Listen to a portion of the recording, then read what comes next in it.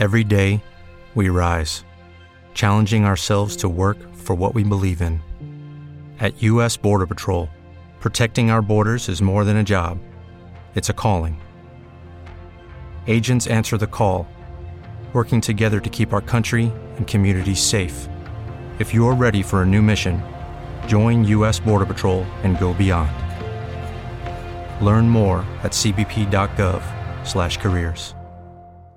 Hello, it is Ryan, and we could all use an extra bright spot in our day, couldn't we? Just to make up for things like sitting in traffic, doing the dishes, counting your steps, you know, all the mundane stuff. That is why I'm such a big fan of Chumba Casino. Chumba Casino has all your favorite social casino-style games that you can play for free anytime, anywhere with daily bonuses. That should brighten your day a little. Actually, a lot. So sign up now at ChumbaCasino.com. That's ChumbaCasino.com. No purchase necessary. VGW Group. Void where prohibited by law. See terms and conditions. 18+. Welcome to the Be Dadly podcast, where we discuss all things dadly. From being an entrepreneur while caring for toddlers, to raising screenagers and talking the birds and the bees. We're here to help you traverse the vast and dynamic landscape of fatherhood. Enjoy practical advice, lots of puns, and even a few heart-touching moments. And the dad jokes are pretty good too. And now your host, Brandon Jones.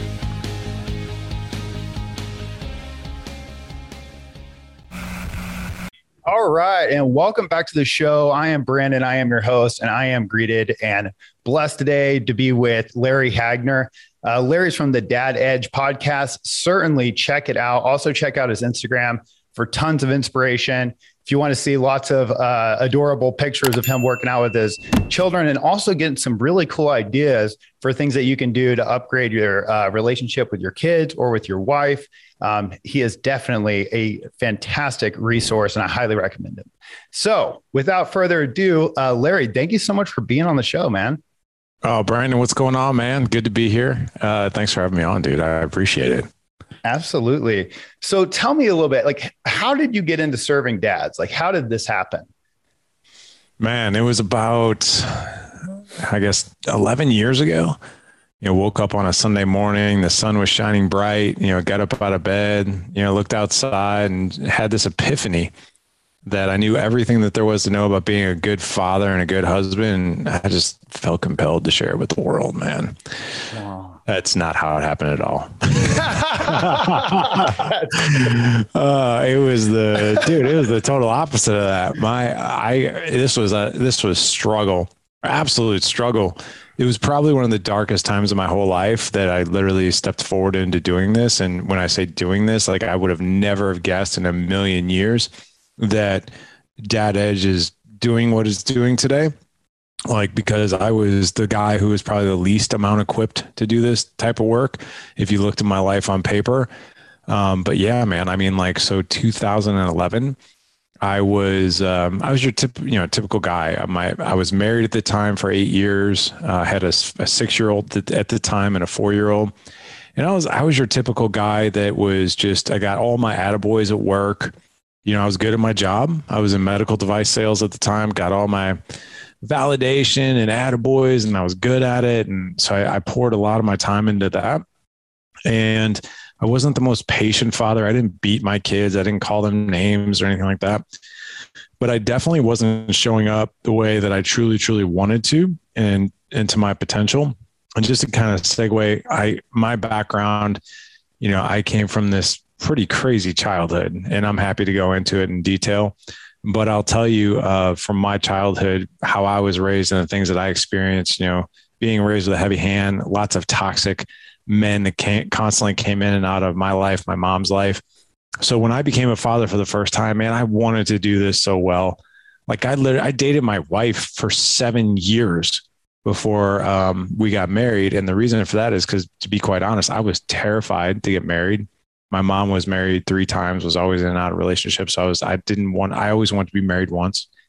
And Dad Edge / Good Dad Project, that's what it was originally, was birthed because I'll never forget this. It was a really bad day that I had at work. Lost a huge customer that was going to impact my income for our family for probably the next 6 to 8 months.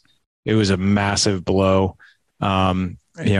My wife and I had a good relationship, but it wasn't elevated to the point it is now. So we were just wouldn't say we were surviving or anything like that, but we definitely just didn't have the connection that we do now, not even close. And I wanted it to be that way, and I just didn't know what to do. And my son, who's 14 now, and he was 4 at the time, we were packing up and decluttering our house because we were moving.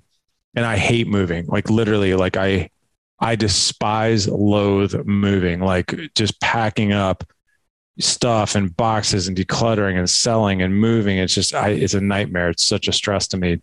Totally. And we were packing up our home, and I was packing up my son's playroom, or my boy's playroom. And I had spent like 3 hours packing up all their stuff. My 4-year-old comes in, and I was already in a bad mood. I was in my head, and I looked at him and I said, "Hey, I'm going to take a break." I was like, "But I packed up a lot of your toys." I was like, "The toys that are out, please play with those. Don't get anything out of the boxes." And I was like, "I'm going to take a break. I'll be back." And I came back, and what do you think a 4-year-old's going to do? And I don't even think I mean, now I have 4 boys, and my view of it is why would I expect them not to pull everything out? Right. And he did. And I got so angry because I'm like, God bless, I spent all night and I lost this huge customer, and it's like all these frustrations, and I spanked him. That was the first time I ever laid my hands on my kids like that. And I spanked him, and unfortunately I spanked him so hard he hit the ground. And I was like, oh my God, like, what did I just do? And I saw that it was almost like it happened in like slow motion, and I saw him fall, and I'm like, oh my God, what did I just do? And I went to pick him up, and this is what kills me, man. I went to pick him up, and he like shuddered, like looked at me like I was a monster. And I'm like, oh my God, like what? And in that moment, man, I didn't see my son. I saw me, and how I grew up. I was always terrified of being at home, and everything was so unpredictable. And, I was raised with this crazy heavy hand. And then when I saw that, I was like, that was a line in the sand for me, man. And I remember going into my office that night. I was emotional. I was upset. I had tears in my eyes. I was like, what am I doing? I was like, I have no idea how to do this. And, what do we do as adults when you have a bad moment, but you go and you get on social media? It's like, oh, let me just go look at everybody else's life, and I don't want to think about my own. And so I saw this button in the left-hand corner of Facebook, and it said, create a page. And I was like, and I clicked it. And it's cool that you're a faith-based person, because I really do think, looking back on it, that there was some divine intervention. I've always been a believer. My faith wasn't nearly as strong back then, but I really think God had a hand in that.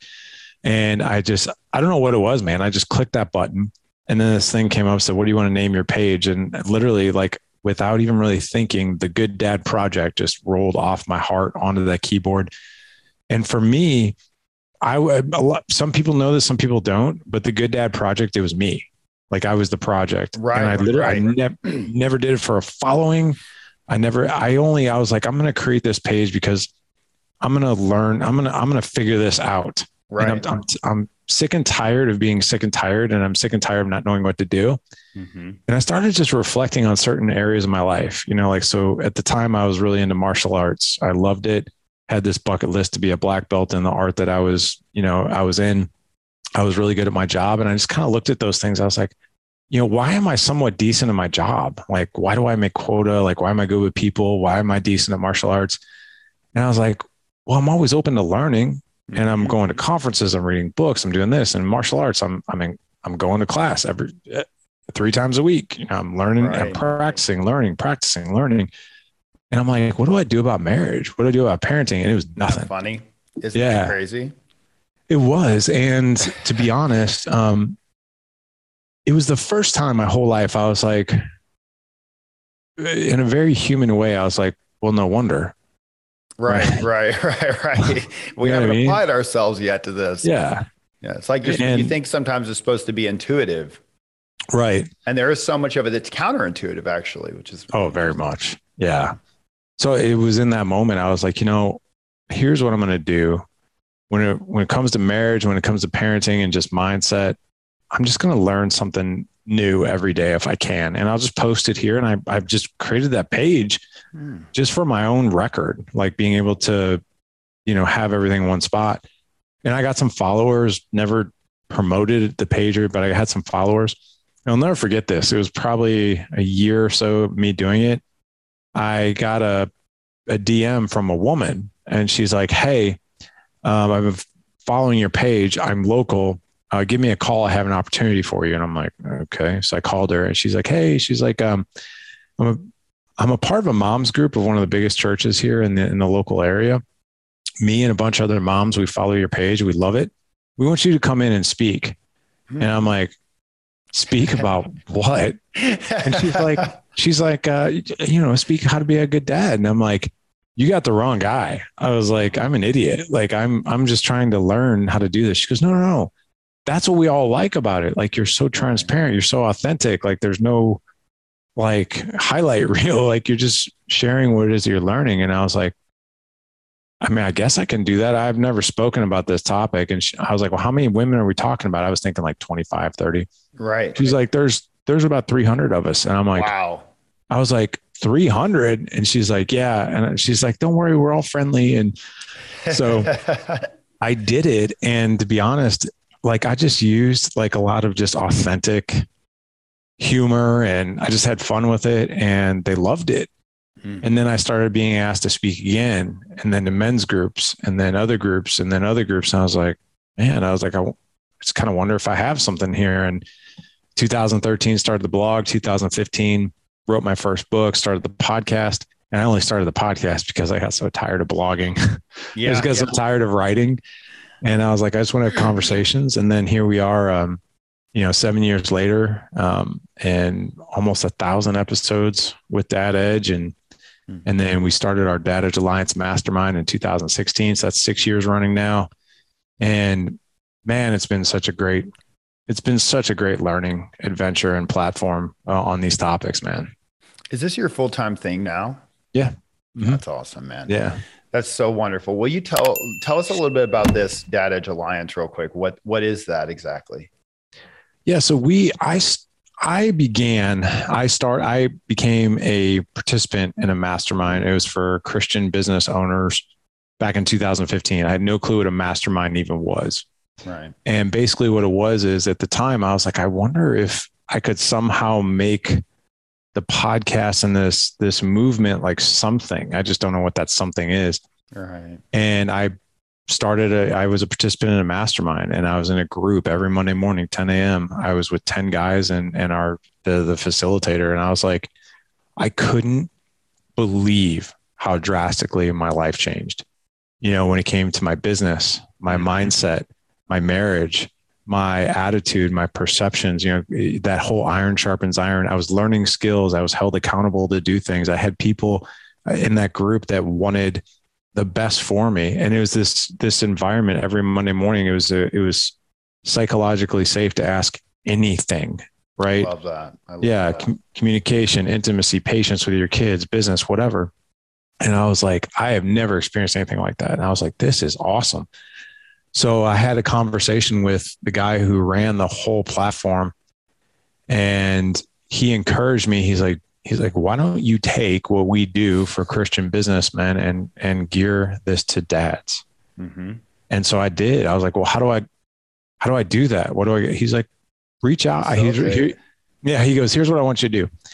He goes, "I want you to come up with a 90-day curriculum, and then I want you to reach out to 15 men, and I want you to charge this amount. I want you to charge each man $100 a month for 3 months, and just invite them to see if they'd be willing to do it." And I did. And every single man said yes without even hesitating. I was like, "I've got this 3-month thing. It's $100 a month. It's this. These are the things we're going to be covering. We're going to be covering marriage and patience and parenting and mindset and health. And do you want to come do it with me? I've never done this." And every single guy was like, "I'm in." So we did that. We had that 3-month program. Well, then what I found is 80% of those men wanted to keep going. And I was like, because they were all like, "Well, now what?" Like, right, dude, right. Like everything's going so well. Like, now what? And I'm Let's like, keep it up. Yeah. I was like, I don't have anything else. So I was like, the only thing I could possibly think of is that you guys just all do it again. And they did. We can do it all over again. That's great. They did the same curriculum all over again. Consistency on the fundamentals, man. I mean, that's what it's all about. But keep going. Yeah. No, yeah. So that evolved into over 200 men coming in 2016 doing a 3-month program. And I was like, and all of them had the same feedback. This was game changing. This was amazing. The same feeling I had when I was a part of my mastermind, but men were elevating their marriages, creating more intimacy, creating more patience with their kids, more connections, better health, better mindset, all these things. And then the feedback was always the same. You need to start something that's ongoing, because I can't just be a part of this for 3 months and then not have it in my life. Like, that feels like something's hugely missing. So in 2017, we created what is now the Alliance, which is an ongoing program, which we help men on the daily. So now we have 750 members. We have, we have 35 mastermind call teams per week, 7 days a week.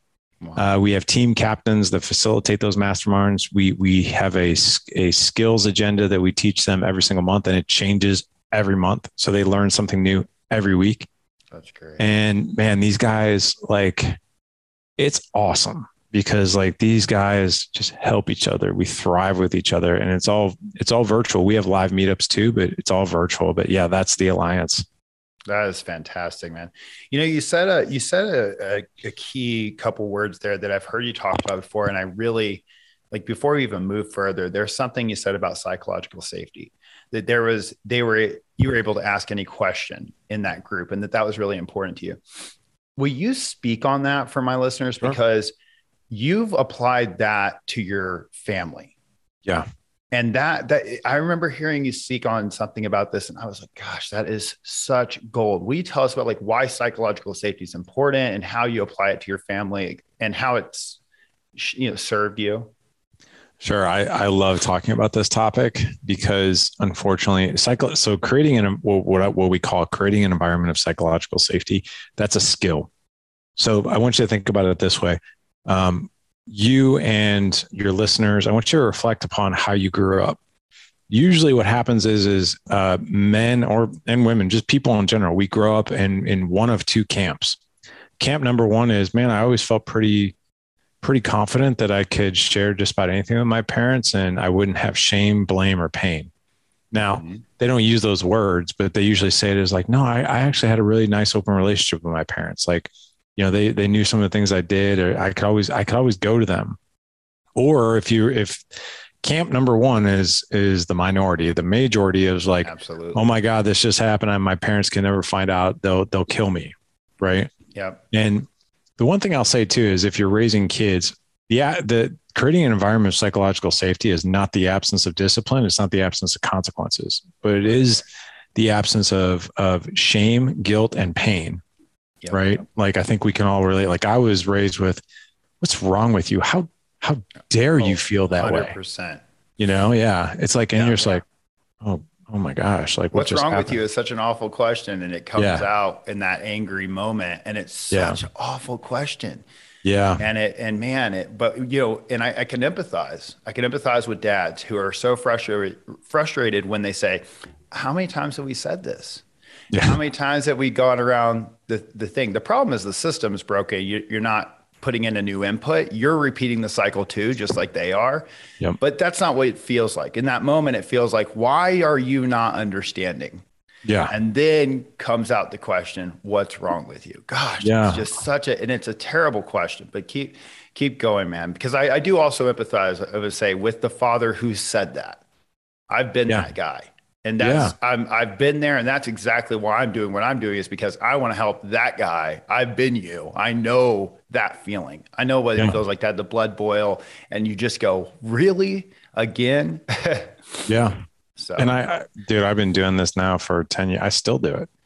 I mean, I'm not immune to falling into these traps. Like, I still do it. The only difference is that I've learned skills, and I can see it coming before it happens, and I can stop it.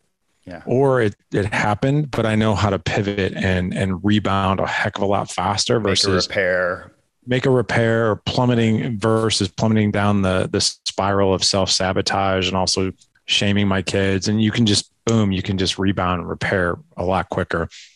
But yeah, creating an environment of psychological safety, like, listen, this is where men you see it every day. Maybe you see it consciously, or maybe you don't, but I'll bring some things to the surface, and you'll probably see it every day. Hey man, how's work? Fine. How's the family? Good. How's everything been? Oh, we're busy. Everything's busy. So we ask, no man really opens up their life to another man, Right. unless that environment's there. We keep everything like kind of out here, like arm's length. And that's the way we like it, because we don't want anyone to think that we're not fine or we don't have our life in order. Here's the other really crazy thing. If you look at men, like the next birthday party you go where your kids are at, right? Watch women and watch men. And the reason I have my cup up is because what you'll see is men will stand there like this with their drink. Yeah. This is unguarded, right? And this is for those of your listeners who are audio only, my drink is right in front of my chest. And it's because, and the other thing too, is I stand side by side next to a guy, right? And we have like these really surface level conversations as we watch everything. Right. Right. So, and I like also how your hand is slightly on your hip, almost like if back in the day we would have maybe had a pistol, a knife, or it just kind of has this kind of like a little bit broader and kind of like, hey, almost a defensive position. Yeah. That's really interesting. Yeah. Because this, hands on hips is a subconsciously a defensive position. Right. It's kind of like me against you. Yep. But yeah, that's the way men are. We're very guarded. And there's reasons for that. Number one, we don't want anyone to see our wounds or flaws, right? We want to project that we've got everything together. Number two, we also don't want to be the first one to start conversations that are authentic, because quite frankly, we just don't know how to do it. Stephen Mansfield wrote 3 books. He's a New York Times bestselling author. He wrote a book called Mansfield's Book of Manly Men. He also wrote a book called Men on Fire and Building a Band of Brothers. Those 3 books. So if you look at like the whole psychology around men in general, we're actually not taught these skill sets of building a band of brothers, which it is a skill set, which in order for us to be able to use that skill set, you have to be 100% authentic. And what men usually, the way we view authenticity and vulnerability is through this lens of like, it's feminine, negative, weepy energy. Like, oh, it's like, and we don't do that. Like you can still be authentic and incredibly masculine, right? 100%. Yeah. And the other thing too, so creating an environment of psychological safety, this is where you can authentically bring up any topic in your relationships with, let's just call it another man, right? Like, so like if I were to, Brandon, I barely know you, right? But if you were to ask me about my life or about my day, and if I would be like, oh yeah, everything's good, fine, great. Yeah. But if I were to be like, yeah, man, everything is pretty good. Everything's pretty good. Business is pretty good. One thing that, man, Brandon, I'm just really trying to figure out these days is how to be more patient with a teenager. Like that sometimes keeps me up at night, if I'm just being real with you. Yeah. Now I just want to ask you, like, if I were to actually say that to you, would you like me more or less? 100% like you more. Yeah. You'd like me more, but especially having a teenager, right? Because I'd be like, oh, wow, this guy, I can get in on that. Yeah. I totally get that. But our view of that is like and even though I've been teaching this for so long, my view of this as a man is I can't let Brandon know that I'm struggling with my teenagers. Right. Like he'll think I'm an idiot, but it's actually the opposite. You actually like me more and you relate to me more. And it's also the way that I said it. It wasn't like, I was like, oh my gosh. Right. It was like an opportunity. Yeah. Kind of like, hey, there's something I'm trying to figure out. I'm chewing on this right now. Yeah. Which is different than, golly, oh man, this is something that's just totally taking me down. There's nothing else I can do about it, whatever. You're like, hey, there's something I've been chewing on. I'm really trying to figure this out. It actually keeps me up a little bit. Yeah. And when you create that environment of psychological safety, two big things happen. Number one, the person that shares what's going on for them, automatically, when it's received well, right? Right. This is huge because it's basically like taking off your 50-pound rucksack. I was just going to say, relieving a little pressure out of the tank. Yeah. You just let a little bit of that out. That's great. Yeah. And here's the other thing too. When I share that, I'm automatically giving permission to the other man or the other men in that group to also unpack whatever it is that they're feeling, because they relate to that. They're like, well, hey, now that we're talking about this, like, is anybody else having struggles with communicating with their wife? Like, cause I'm That's where I'm struggling. Right. And then it becomes like this incredible conversation of like, holy crap, these are the conversations we've been waiting to have. 100%. Right. That's psychological safety. And tell me about with your kids. Mm-hmm. So I wish I could say I'm great at this 100% of the time. I have my bad moments with it, but what I can tell you is if I'm ready for it, and I always try to be on the ready, is there's a quote that I try to live by. And that is, your honesty and ownership is celebrated and not punished. So if my kid, like, I'll give you a great example of how you can do this with your kid, but also battle with what it is that's on your mind and heart as a man and father, right? So like if I ask my kid, like, hey man, like how was school today? Which by the way, I hate that question, but I'm like, hey, how was school today? Or if I'll ask my kid, if I want to dig a little deeper, like, what was a big challenge you had today? What was something you failed at today? What was kind of a kick in the rear end for you today, right? That's an opportunity for that kid to open up to you. Now, if my kid tells me, oh man, he's like, Dad, I got that science test back today. I got a D on it. Now, listen, there's a part of me as a man and a husband, father, right? And I just want to be like, dude, how many times I tell you to study for that test? Like, how many times I tell you to get off the phone and your Oculus and the PlayStation, and you knew you had this test coming. We talked about this 7 days ago. Why did you get a D? Come on, man, you knew, right? There's that part of me that wants to do that. Instead, I'll be like, oh, okay, well, tell me more about that. I just be like, oh, tell me more about that. Mm-hmm. Now, when I don't use the word why, because why will put the person more on the defense. But if I say, oh, tell me more is like, hey, my door is open. Tell me. Both will give you a response, but one is going to give you a guarded response. The other one's going to walk right through your front door and tell you more information in a very welcome way. Now, what I usually do is, as a father, we always want to default to lecturing. I told you so. This is how you solve it. This is what we need to do. This is why it's important. Totally. But instead, I'll ask my kid questions. Mm-hmm. So they'll be like, yeah, Dad, like I don't know. I guess I just wasn't prepared for it. I'll be like, okay, well, yeah, tell me more about being prepared for it. Again, it's just, you're lobbing that out there versus the why question. Well, I really didn't study that hard for it. I studied chapters 1 through 3. I neglected 4, 5, and 6. And now in my mind, I'm still battling with like, dude, I told you to do this, right? Or you knew, right? I'd be like, okay, great observation, man. Right. And I'm talking to my son, obviously. Great observation, man. Well, let me ask you this. If you had to study for this thing all over again, what would you do different? It's like, I would have probably studied 4, 5, and 6. Okay, great. Awesome, man. Good awareness. What else? I probably wouldn't have been on my phone. I waited till the last minute. And these are good observations. Good on you. Okay, so these are great learnings. So when's your next test? They're like, oh, I got one next Friday in cultural geography, right? Okay, well, we have a test next Friday. We've got 7 days. So being that we know this information now about and some of the learnings, what would you do different? And then they'd be like, well, I think I would study more. I wouldn't stay up as late. I'd probably, I wouldn't spend as much time on TikTok or something like that. I'd be like, okay, well, how can I best support you in pursuing that? What feels right to you? Mm-hmm. And sometimes they'll articulate the accountability. They'll be like, you know what?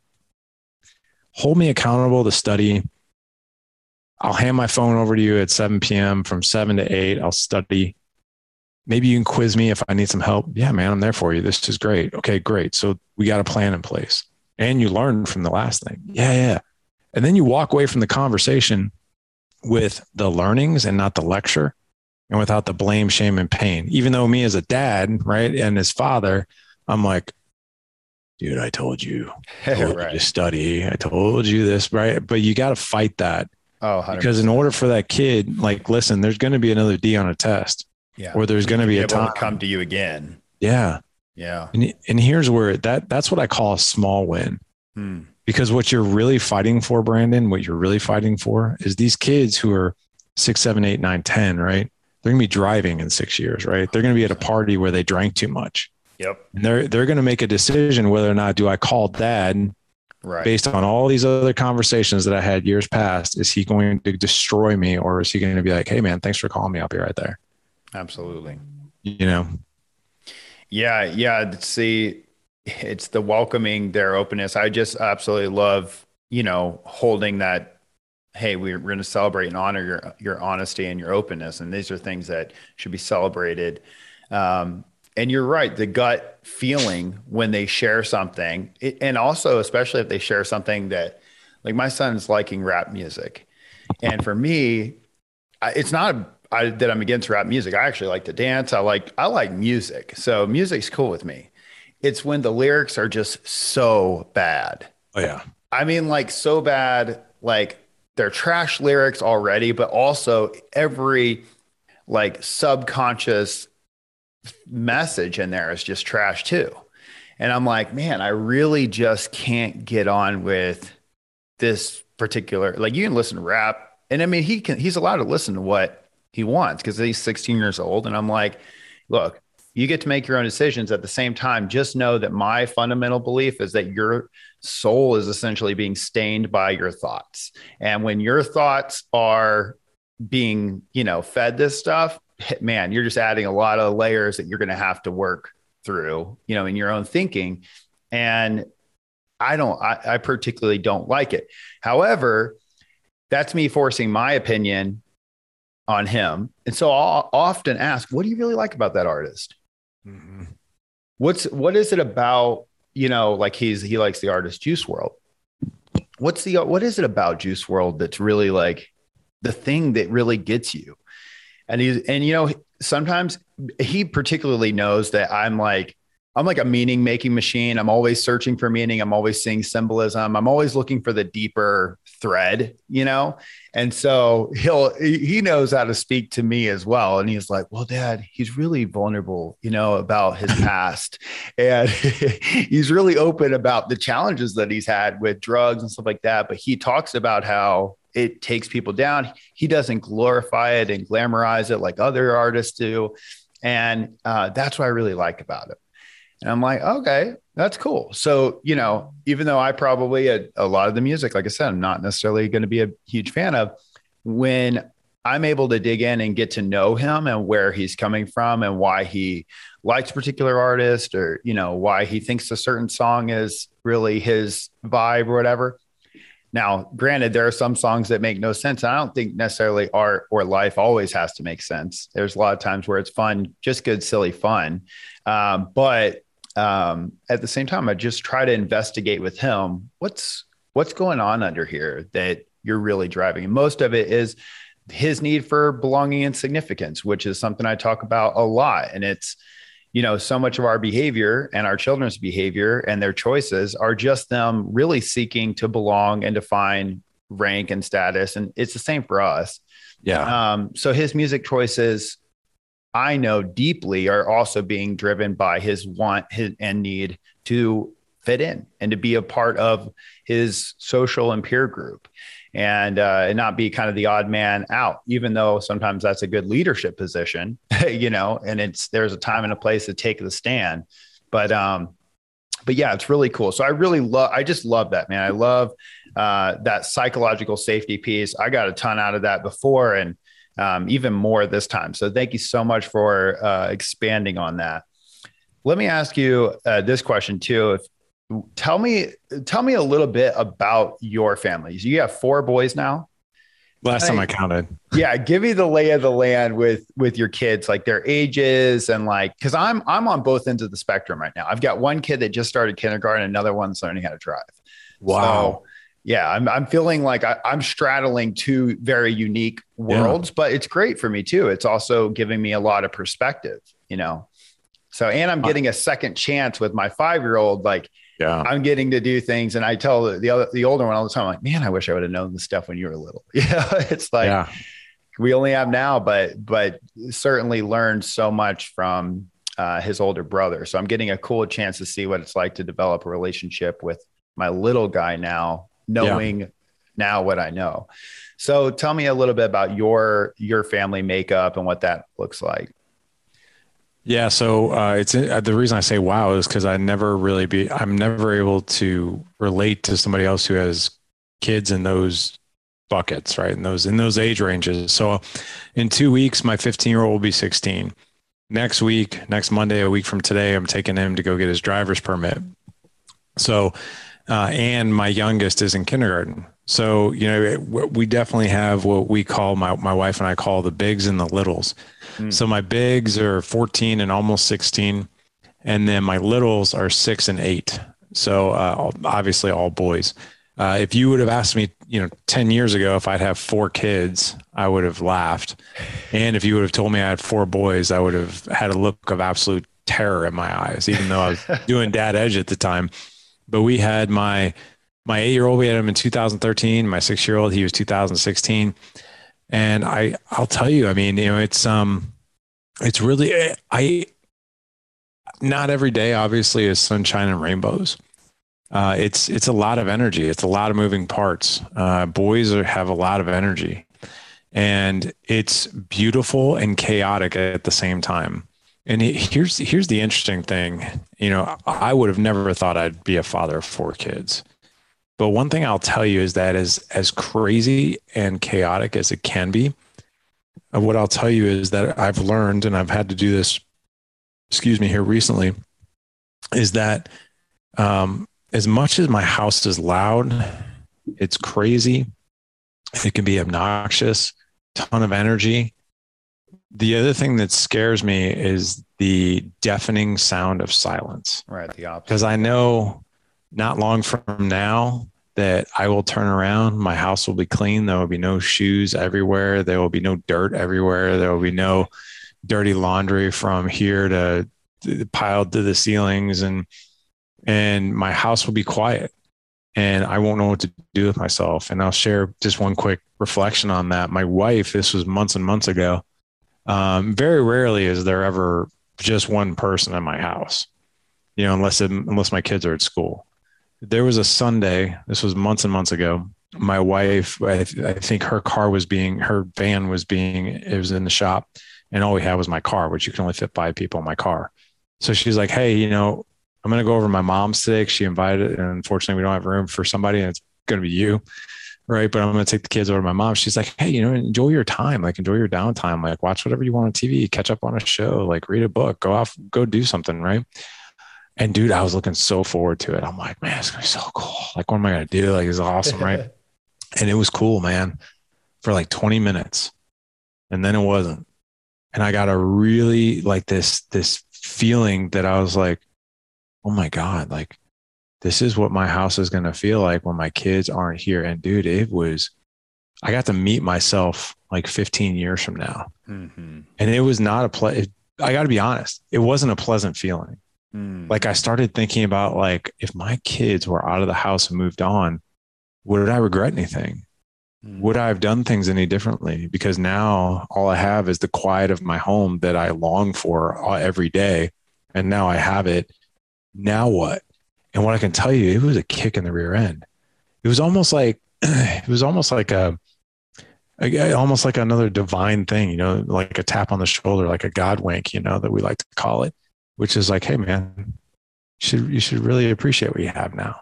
Stop Absolutely. Wishing that things get quiet, and so when things get crazy in my house, which they do every day, I start to think to myself, yeah, I'll wake up tomorrow and some of these things that annoy me, that are overwhelming sometimes, they're going to be gone. And I will wish that I looked down the floor and my kids' shoes will be there. I'm going to wish that I stepped on my kids' Lego, which by the way is insanely painful. Absolutely. There's going to be time where I will not have to have yearly maintenance on my washing machine and dryer because it never shuts off. And I need to embrace and love what I have right now. And that thought keeps me very motivated to just try to enjoy as much as possible what I have now. Absolutely, man. Yeah. I heard a great distinction recently and I love it. I always loved this distinction first, which is that life is not happening to you. life is happening for you. And I really have so appreciated that distinction for so long, where I'm like, when you really look at it, and it even goes back to like some Stoic beliefs in Stoicism, where it's like, if the greatest pains in your life and the greatest challenges taught you the best lessons and brought you the greatest opportunities, then our greatest pains are our greatest blessings. Mm-hmm. And, well said. And I'm like, that, you know, sometimes we get caught up in feeling like life's happening to us. And the second distinction that I really liked was, you kind of, as a parent, it can be easy to fall in the trap of saying, I have to take my kids to school. Oh, I'd love to do that, but I have to take them to this sporting event. Or I'd love to do that, but I really have, no time this evening. We've got studying, we have all this stuff. And you get in that have to do. And the distinction I heard was get to. Because when they leave, you're going to miss it. It's hard to believe in the moment.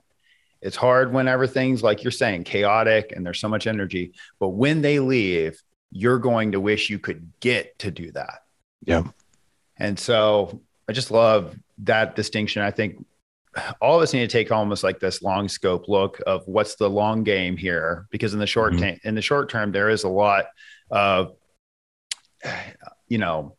angst and disappointment or upset and all of that stuff. But when we look at that long-term play and realize we're not playing a short game, we're playing a long game, we can pull ourselves out of that stuff pretty quickly. Go like, is this going to matter tomorrow? A good example of that. I'll put some context around it. My little guy is very athletic at a young age. I mean, he started riding a bike really, really young. I mean, he was just like cruising around on one of those like bikes without wheels, but he picked up the balance bike like so quickly. And it would blow people away, but he struggled to speak really well. And a lot of times, for example, his brother would get really frustrated that he would use the wrong words. And I would tell him like, hey, brother, like, son, you got to understand. This is kind of the question I posed him. Do you believe that your brother will never learn how to say that correctly? And he's like, no, he's going to learn it. But gosh, it just bothers me when he does it now. And I'm like, he's going to learn it. He's going to learn it. And right now, instead of shaming him or instead of getting upset with him for saying these things wrong, enjoy it. Because it's cute. And you know what? He's going to learn it one day. One day he's going to speak perfect English. One day he's going to know how to do that math problem. One day he's going to be able to do this. So I know it's frustrating in that moment and you want to rush it.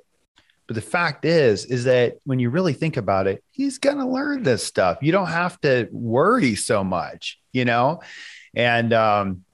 that's always helped me, is like just pulling myself out of it. Is like, do I really believe that these children aren't going to one day be able to do this thing? I can speak to my teenager till I'm blue in the face about things that I want him to do or embody. But the truth is like when life is the greatest teacher. And when he rubs up against it, he's going to learn these things. He's going to remember things that I said. I don't have to say it a billion times. Maybe I stay consistent on it, but he's going to one day go, hey, Dad, remember you kept telling me that thing? I totally get it now, Yeah. And I just know that. And I've kind of gotten to a place where I'm just kind of like accepted, like, it doesn't have to be perfect right now, because ultimately in the long game, it's going to work out.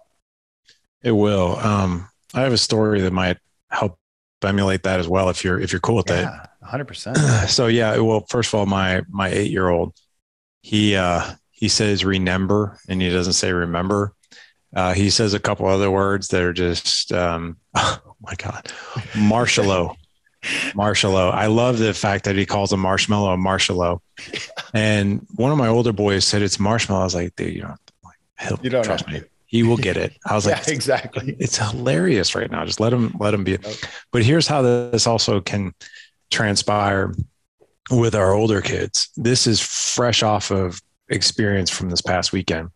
So this past weekend, I drove from St. Louis to Indianapolis and back in one day.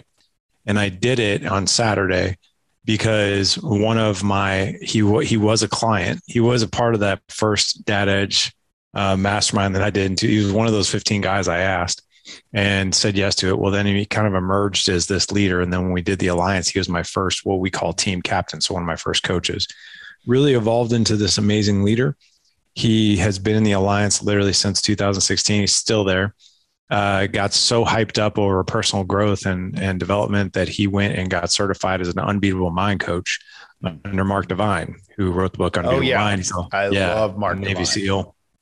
So he got certified, and he just wrote and launched this book right here, which is called School of Grit.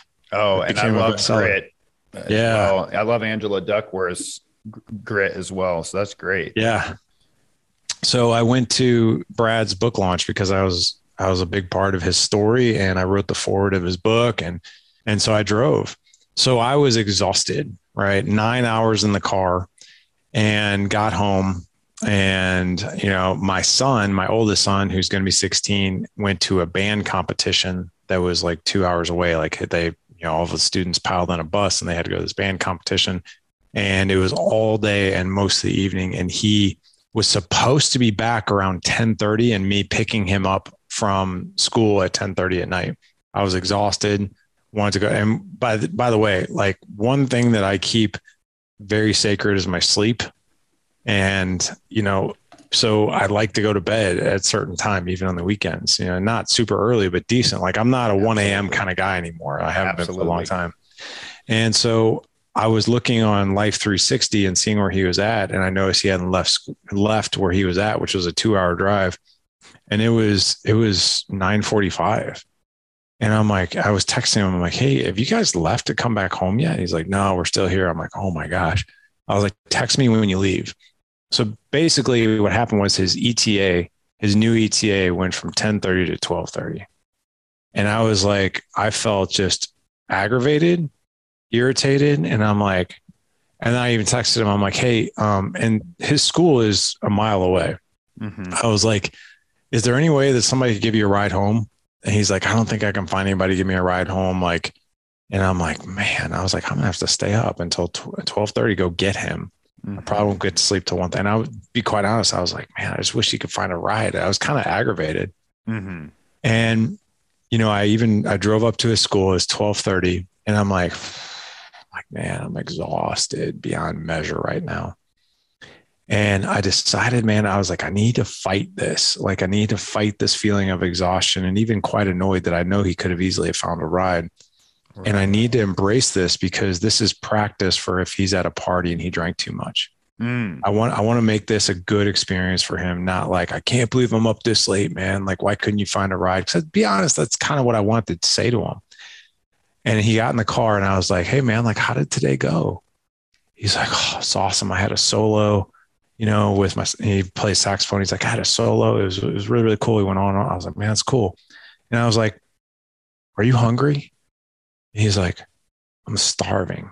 I haven't eaten since 5. And I'm like, It's like, well, can I make you something to eat? He's like, Dad. And he knows, like, I go to bed early. He's like, Dad, it's almost 1 a.m. It's like, I know. I was like, but you want something to eat? He's like, I would love something to eat. I was like, stop off somewhere. I was like, or I could make you like a late breakfast. I could make some eggs or something like that, a bagel or something. It's like, you would do that? And I'm like, yeah, I would do that. So we came home and I'm whipping him up an egg sandwich, a few slices of cheese, a few slices of bacon, bagel. I really kind of made it like a super like man versus food kind of a right, like hearty. Yeah. Yeah. And he made a video of me. And he actually is in charge of my TikTok. He put on my TikTok. He's like, it's 12:45. He's like, my dad is making me breakfast. I know he's still tired. And he ate breakfast and we talked, and my wife was out there who also likes to go to bed early. And he said something that he does say every now and again. I love it. He's like, I love my life. And I was like, what makes you say that? And he's like, I don't know. He's like, it's been such a long day, and being able to come home and have something to eat and tell you guys about my day is like, it's just So cool. And my wife and I went to bed and we were tired, but I thought to myself, I was like, man, it's going to be like a year or two that he's going to drink too much at a party and he's going to remember this. Like, he's not going to remember and be like, dude, why couldn't you find a ride? It's so late. He's going to remember this. Like, hey man, like, thanks for calling me. Are you hungry? Because that's what you talk about an environment of psychological safety. Kids keep track of that stuff. Right. Absolutely. And as much as it was hard as hell for me to show up, we did it, and I was like, man, that was a win. Man, total win. Yeah. That could have went the exact opposite way. Oh yeah. I get super inspired by you, man. That's one of the reasons I really enjoy following you. And, that's an inspirational moment for me. Now, next time I'm facing one of those challenges, I will totally remember that and apply that. I really, really love that. And, it's funny. You talked about sleep. I used to be the night owl. I used to be the late guy. Me too. I was a bachelor. And then even after being a bachelor, I was a single dad for a long time. And I just had this kind of party boy lifestyle. People knew that, they could hang out. For example, anytime it was Friday the 13th, we always threw a party. I used to have if it was Friday the 13th, you knew you could come to my house and we were having a party for no reason at all, just because it's going to happen. And that day is a day for us to have a party. 13 is my favorite number. So it was weird, but it was something I used to do. And then I would have like these full moon parties. If it was full moon, we would have a party. And so I was this real night owl. And then when I had my second son and I had a startup and I had a coaching business, it was like, man, how am I going to be the kind of dad I want to be? How am I going to put out the kind of output that I want to put out? And I was being trained in Optimize coaching for, it's Brian Johnson, Optimize. And I was being trained as an Optimize coach. And one of the things that we were talking about is sleep as a fundamental. And he talked about how Tom Brady and LeBron James went to bed around 8:00, 8:30, and they got up super, super early. Like, we're talking 4:30 a.m. They were at practice, 5 a.m., 5:30 a.m. They're already rolling. And they would nap in the afternoons, but they would put out so much stuff before people ever even showed up. And I just admired that so much. I was like, well, if I'm going to be the kind of, entrepreneur I want to be, kind of father I want to be, I've got to change my productivity habits. Where am I losing the most amount of time? And so after doing a time audit, I was like, you know what? I keep spending time in the evenings where I'm like, oh, that's me time. And then me time was actually me just either scrolling or reading random, especially at the time, there was a lot of political stuff going on. So it's me reading political stuff and forming opinions around things that honestly, I probably shouldn't even have been getting my nose into. On some level, yeah, I owe it to myself, my family, and my country to have, an interest in that stuff. But the other end is are you going to do it to the point where you're actually suffering? Cause that's kind of can happen pretty easily. So looked at how I was spending my time and I was like, you know what? I'm going to start going to bed early. I'm going to go to bed at 8:30. At the time, I remember I told my partner and she was shocked. She was like, are you kidding me? And I'm like, no, I'm not kidding. I'm going to bed at 8:30. I'm getting up at 4:30 a.m. Mm-hmm. And at first it was very challenging. One, because my brain didn't want to shut down, but I figured out how to get around that, which is that the reason my brain wasn't shutting down is because I had been putting in so much blue light before bed and I had been eating late. And so those things, and I'd been kind of I wasn't cooling the jets at all. So I started doing a shutdown complete, which is out of deep work from Cal Newport. So at 5 p.m. would roll around, boom, I'd shut down my computer. I'd shut down all work stuff. And I say, shut down complete. And at that point, it was me going to family mode. Next thing I know, I'm spending one-on-one time with my kids. I'm making dinner. I'm doing stuff like that. And then evening ritual, putting the kids down, getting into a book and cooling the jets. And pretty soon I was able to go to bed at 8:30. Digital sunset happened when the sun went down. All my electronics, any screen in our house would go down, and it was perfect.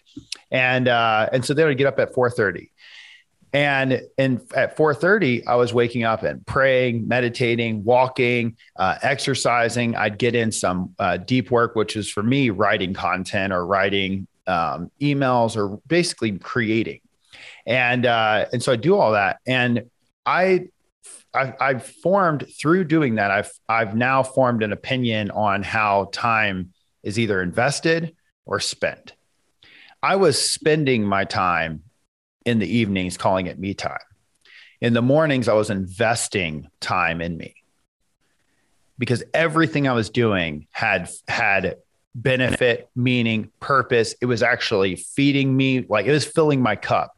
I remember by the time the family woke up, I was like ready to make a breakfast and hang out. Where before I'd wake up and I was like, I got to get this stuff. I got to go. I was always in this rush.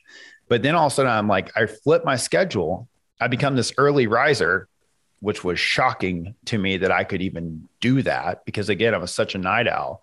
And people admired it. I remember so many people that were around me, my family members and friends were all like, dude, I'm so impressed that you're getting up that early and that you're doing that.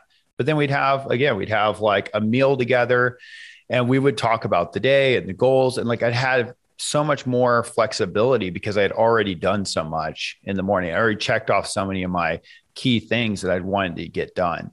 And so ever since that flip, I have become such a big sleep person. I am literally like, sleep is the number one self-care habit for me as a dad. Mm-hmm. If I want to be the best me, I have got to get to sleep. And if I want to get good sleep, I have got to have no electronic blue lights in my eyes before bed because it completely messes with my melatonin. Yeah. And then also Wi-Fi. I actually turn off my phone goes on airplane mode. Everything goes away from me because our brains they pick up these little electrical signals. And if your phone's sitting there next to your bed and it's picking up emails and notifications and all of these things, even if it's on silent and even if it's on vibrators, like so if it's vibrating, it's especially getting you because it's getting you on multiple levels because you're triggered by it. But also, even if it's on silent and the vibrates off, there's a little signal that's happening. And in a way, our body kind of knows. It just kind of like is picking up on these tiny little signals. And I think from my experience, because I can actually feel when my phone's off airplane mode. I'm like, oh my gosh, was I? And I flip the phone over and I look at it. I'm like, gosh, I knew it. Bad night of rest. Phone was next to the bed, off airplane mode. It was picking up signals all night long. So I've gotten to a place where I just like prioritize sleep as a father so much and as a business owner. It's been a game changer.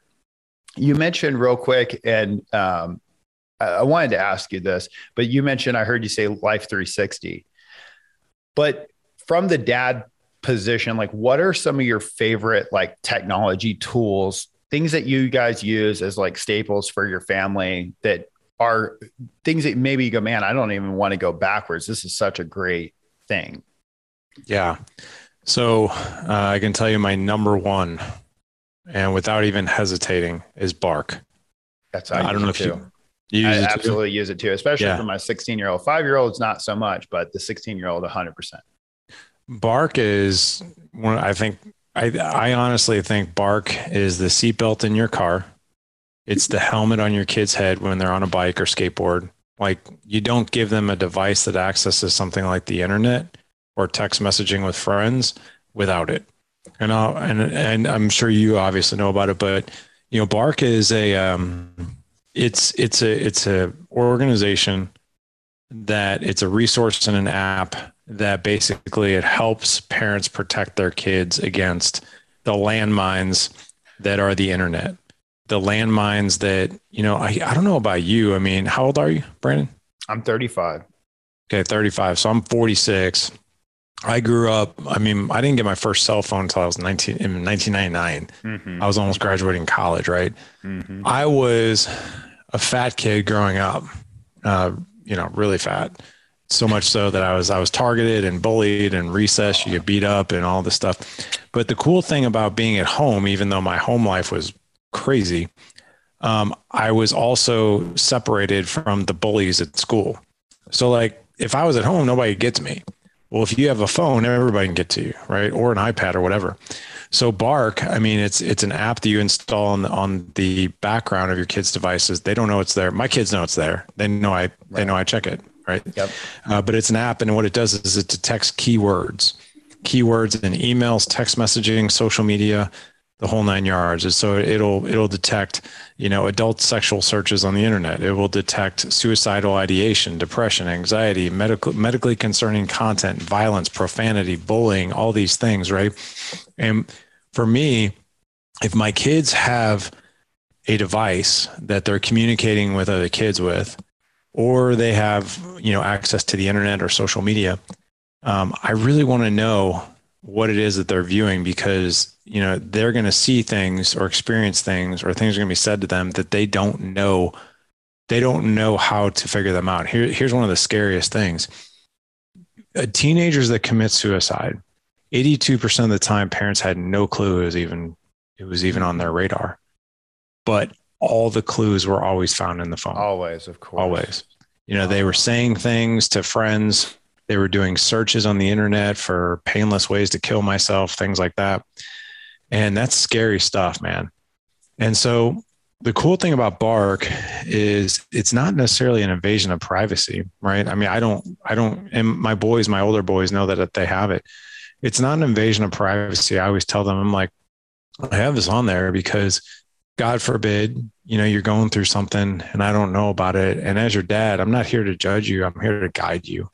Part of my job is to guide you, is to help you navigate, right? It's your GPS for life. When you're lost in the woods and your GPS doesn't work anymore, like, how are you going to get out? And I was like, I'm there to be basically your swim buddy from time to time and help you get out and find the road again. So that's the way I've described it to them. And, there have been great conversations that me and my boys have had around things that I've seen through Bark. And here's the other really cool. This is one thing that's really cool about Bark. You get, and this is not something Bark advertises, you get a really good gauge of the crowd that your sons or daughters are hanging with by the text messages that you see. And I'll give you an example. One of my boys, I'm not going to say who, was hanging out with this one kid. And every time this kid was over, I was like, man, this kid is awesome. This kid is so polite. He's always, yes, sir, no, sir. Thank you for the pizza, Mr. Hagner. I really appreciate it. Thank you for having me over. Thank you for letting me spend the night. I'd ask the kids to clean up their mess. He was always the first one to jump up and get it. And then through text messages, I'm like, wow.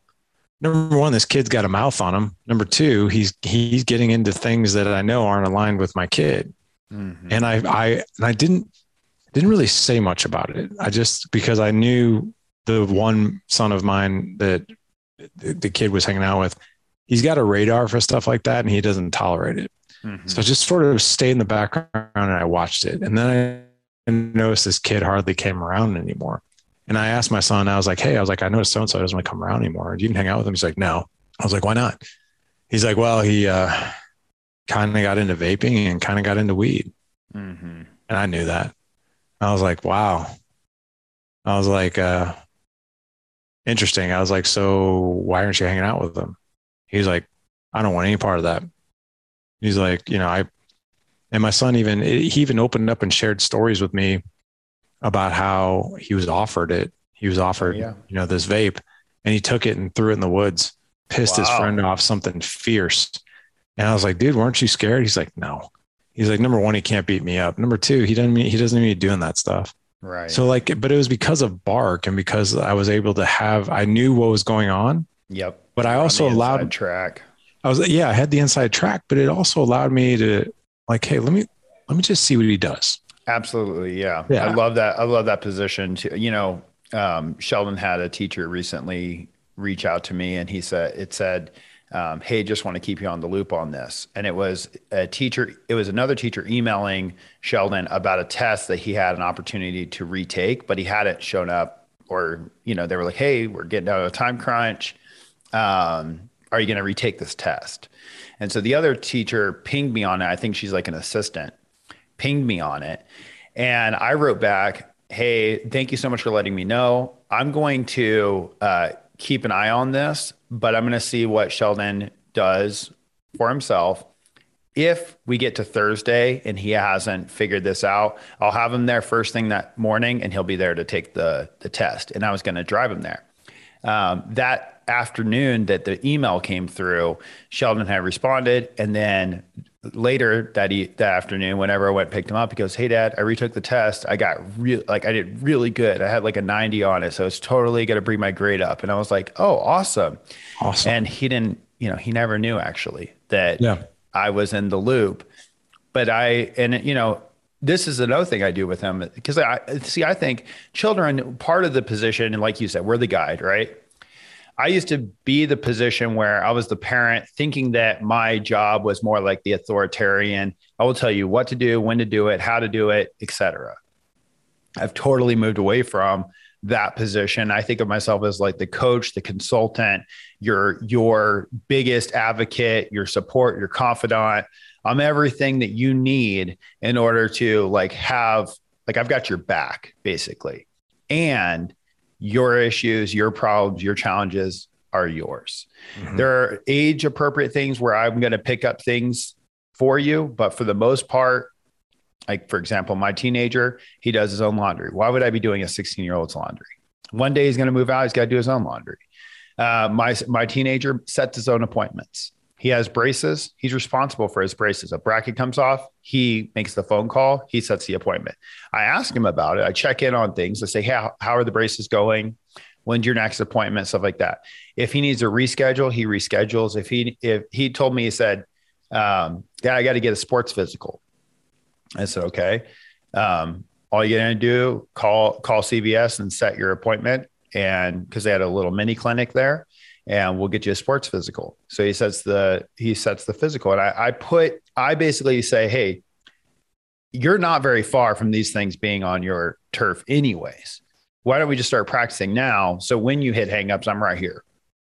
If you have questions or you're struggling to get something done, I can help walk you through how would we do that. Somebody's not responding. Let me show you some other ways to get them to, get to you."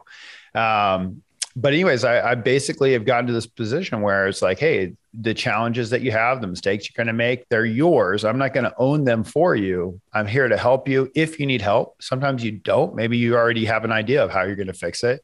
And I'm here to help make sure that, you're not sliding off the tracks. But again, your consequences, your mistakes, your burdens are also yours. And like, it kind of shocks people too, whenever they see, they'll see Sheldon making a phone call to, the orthodontist or something, like, wow, this kid's like set. He's like, "Hi, this is Sheldon. Yeah, I'm a patient of yours. I need an appointment for," and the people are in there like, I just can't believe that he's doing that right there. Same thing with his work. He manages his work schedule. Recently we had a thing with his work schedule where he forgot to call in and say, "Hey, I need to get this time off. I forgot about this event that we're going to over the weekend." And so he changed it on hot schedules, but never made the phone call. And he kind of was avoidant of making that call to his manager. And so whenever I talked to him, I said, "Hey, did you get your work schedule covered?" And he was like, "Oh yeah, I changed it in hot schedules." I was like, "Okay, yeah, cool. When did you do that?" And he was like, "Oh, I just changed it yesterday. I kind of forgot." And I said, "Oh, you should totally call your manager and let him know." He's like, "Oh, no, Dad, we have the software now. You can just change it anytime you want." And I was like, I hear you. I was also in the service industry, and I'm pretty sure, I said things may have changed, but I'm pretty sure you may want to just give them a heads up and make sure your schedule gets covered. And so he's kind of like, "Okay, Dad." But I was like, "You know what? I mean, it's up to you. Like you don't have to call them or whatever, but I'm just telling you from my experience that you might want to." And anyways, we come back from the trip, and then comes home. He goes, "I am scheduled every single day this week." I was like, "Really?" And I really liked what his manager did. Instead of like giving him a punishment per se, he just said, "No, you're going to contribute more." So his manager said, "Hey, can I talk to you, Sheldon?" He says, "Hey, if you have to change your schedule that soon, you got to call me, bud. You got to get your schedule covered." And I know in my son's mind, he's going, "This is what my dad was telling me." But I never piggybacked on it. And I never went back and said, "I told you so." He came to me and he goes, "I got scheduled the whole week." He was like really upset for me changing last minute and not letting anybody know. And I was like, "Oh, okay." And I was like, "Well, that's kind of a cool thing, because actually now you get to make up maybe money that you wouldn't have made. And so he's like, yeah, but Dad, I literally work it every single day now. And I'm like, oh, that was a pretty clever pull on your manager's part. Kind of like that. But anyways, it's cool to come from that position. I think to come from the guide, to come from the consultant, to create, like you said, the psychological safety and give our children the opportunity. I also use Bark and do highly recommend it. By the way, just a quick question on that one. Do you ever notice that one of the things that alerts you about sex, violence, and whatever the other alerts are, that it's often Apple news? Does yours show up like that? No, my son but has an iPhone. Does your son have an iPhone? Mm-hmm.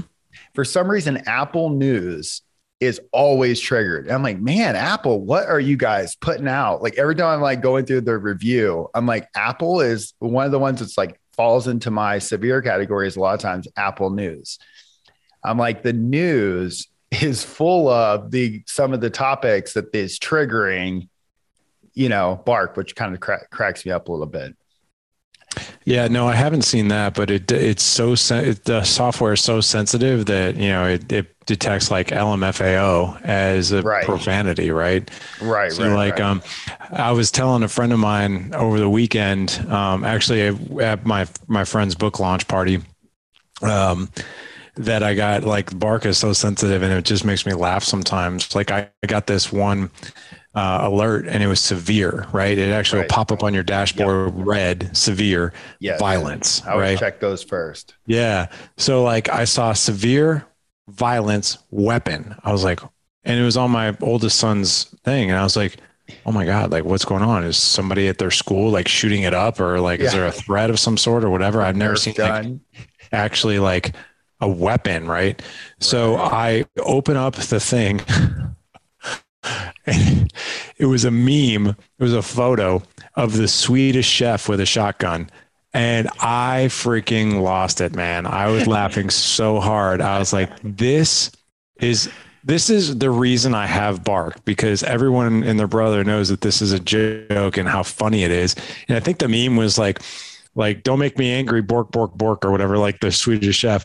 Right. And I was laughing so hard. I said to my wife, I was like, Bark just detected this as a severe alert, weapon and violence. And I was like, this is great. But no, I would rather that software be too sensitive like that. Yep. Versus not sensitive enough. It doesn't miss a beat, which I love. Absolutely. Cool, man. Yeah. Awesome. And I think, I really think this has been a really great show, man. I appreciate you so much for coming on. I think we'll have to do this again and maybe do some cool collaboration in the future. What's great is like you're serving dads on their marriage side and then just dads with their alliance. And, what we're doing at Be Dadly is, I think, complementary to you guys. We're really helping dads get better behavior from their children without the use of punishment, yelling, or bribery. We kind of helping them get out of the carrot and stick model and I can tell you have a lot of background, blame, shame, and pain, using that language and understanding if we're using that in our consequences, we're really just punishing our children, and we're creating an environment where they don't feel psychologically safe. Like you said, it's not necessarily a huge deal when they're kids, but whenever they're young adults or teenagers, and they don't feel safe enough to come to you. That's where the real risk is there. So I love what you're up to, man. Really just want to give you kudos. Thank you for inspiring us. Thank you for being with us and giving us your time. And I'm looking forward to doing more stuff with you, man. My pleasure, my friend. Thanks for having me on. Absolutely. We hope you've enjoyed this episode. If you've received some value from it, please share it with other dads and consider leaving us a review on your favorite podcast platform, and we'll see you in the next episode. Looking for support with your fatherhood journey? Go to bedadly.com and take our Dadly Disposition quiz and learn helpful insights on how you can overcome power struggles with your kids. With the Lucky Land Slots, you can get lucky just about anywhere. This is your captain speaking. We've got clear runway and the weather's fine, but we're just going to circle up here a while and get lucky. No, nothing like that. It's just these cash prizes add up quick. So I suggest you sit back, keep your tray table upright, and start getting lucky. Play for free at LuckyLandSlots.com. Are you feeling lucky? No purchase necessary. Void where prohibited by law. 18+ terms and conditions apply. See website for details.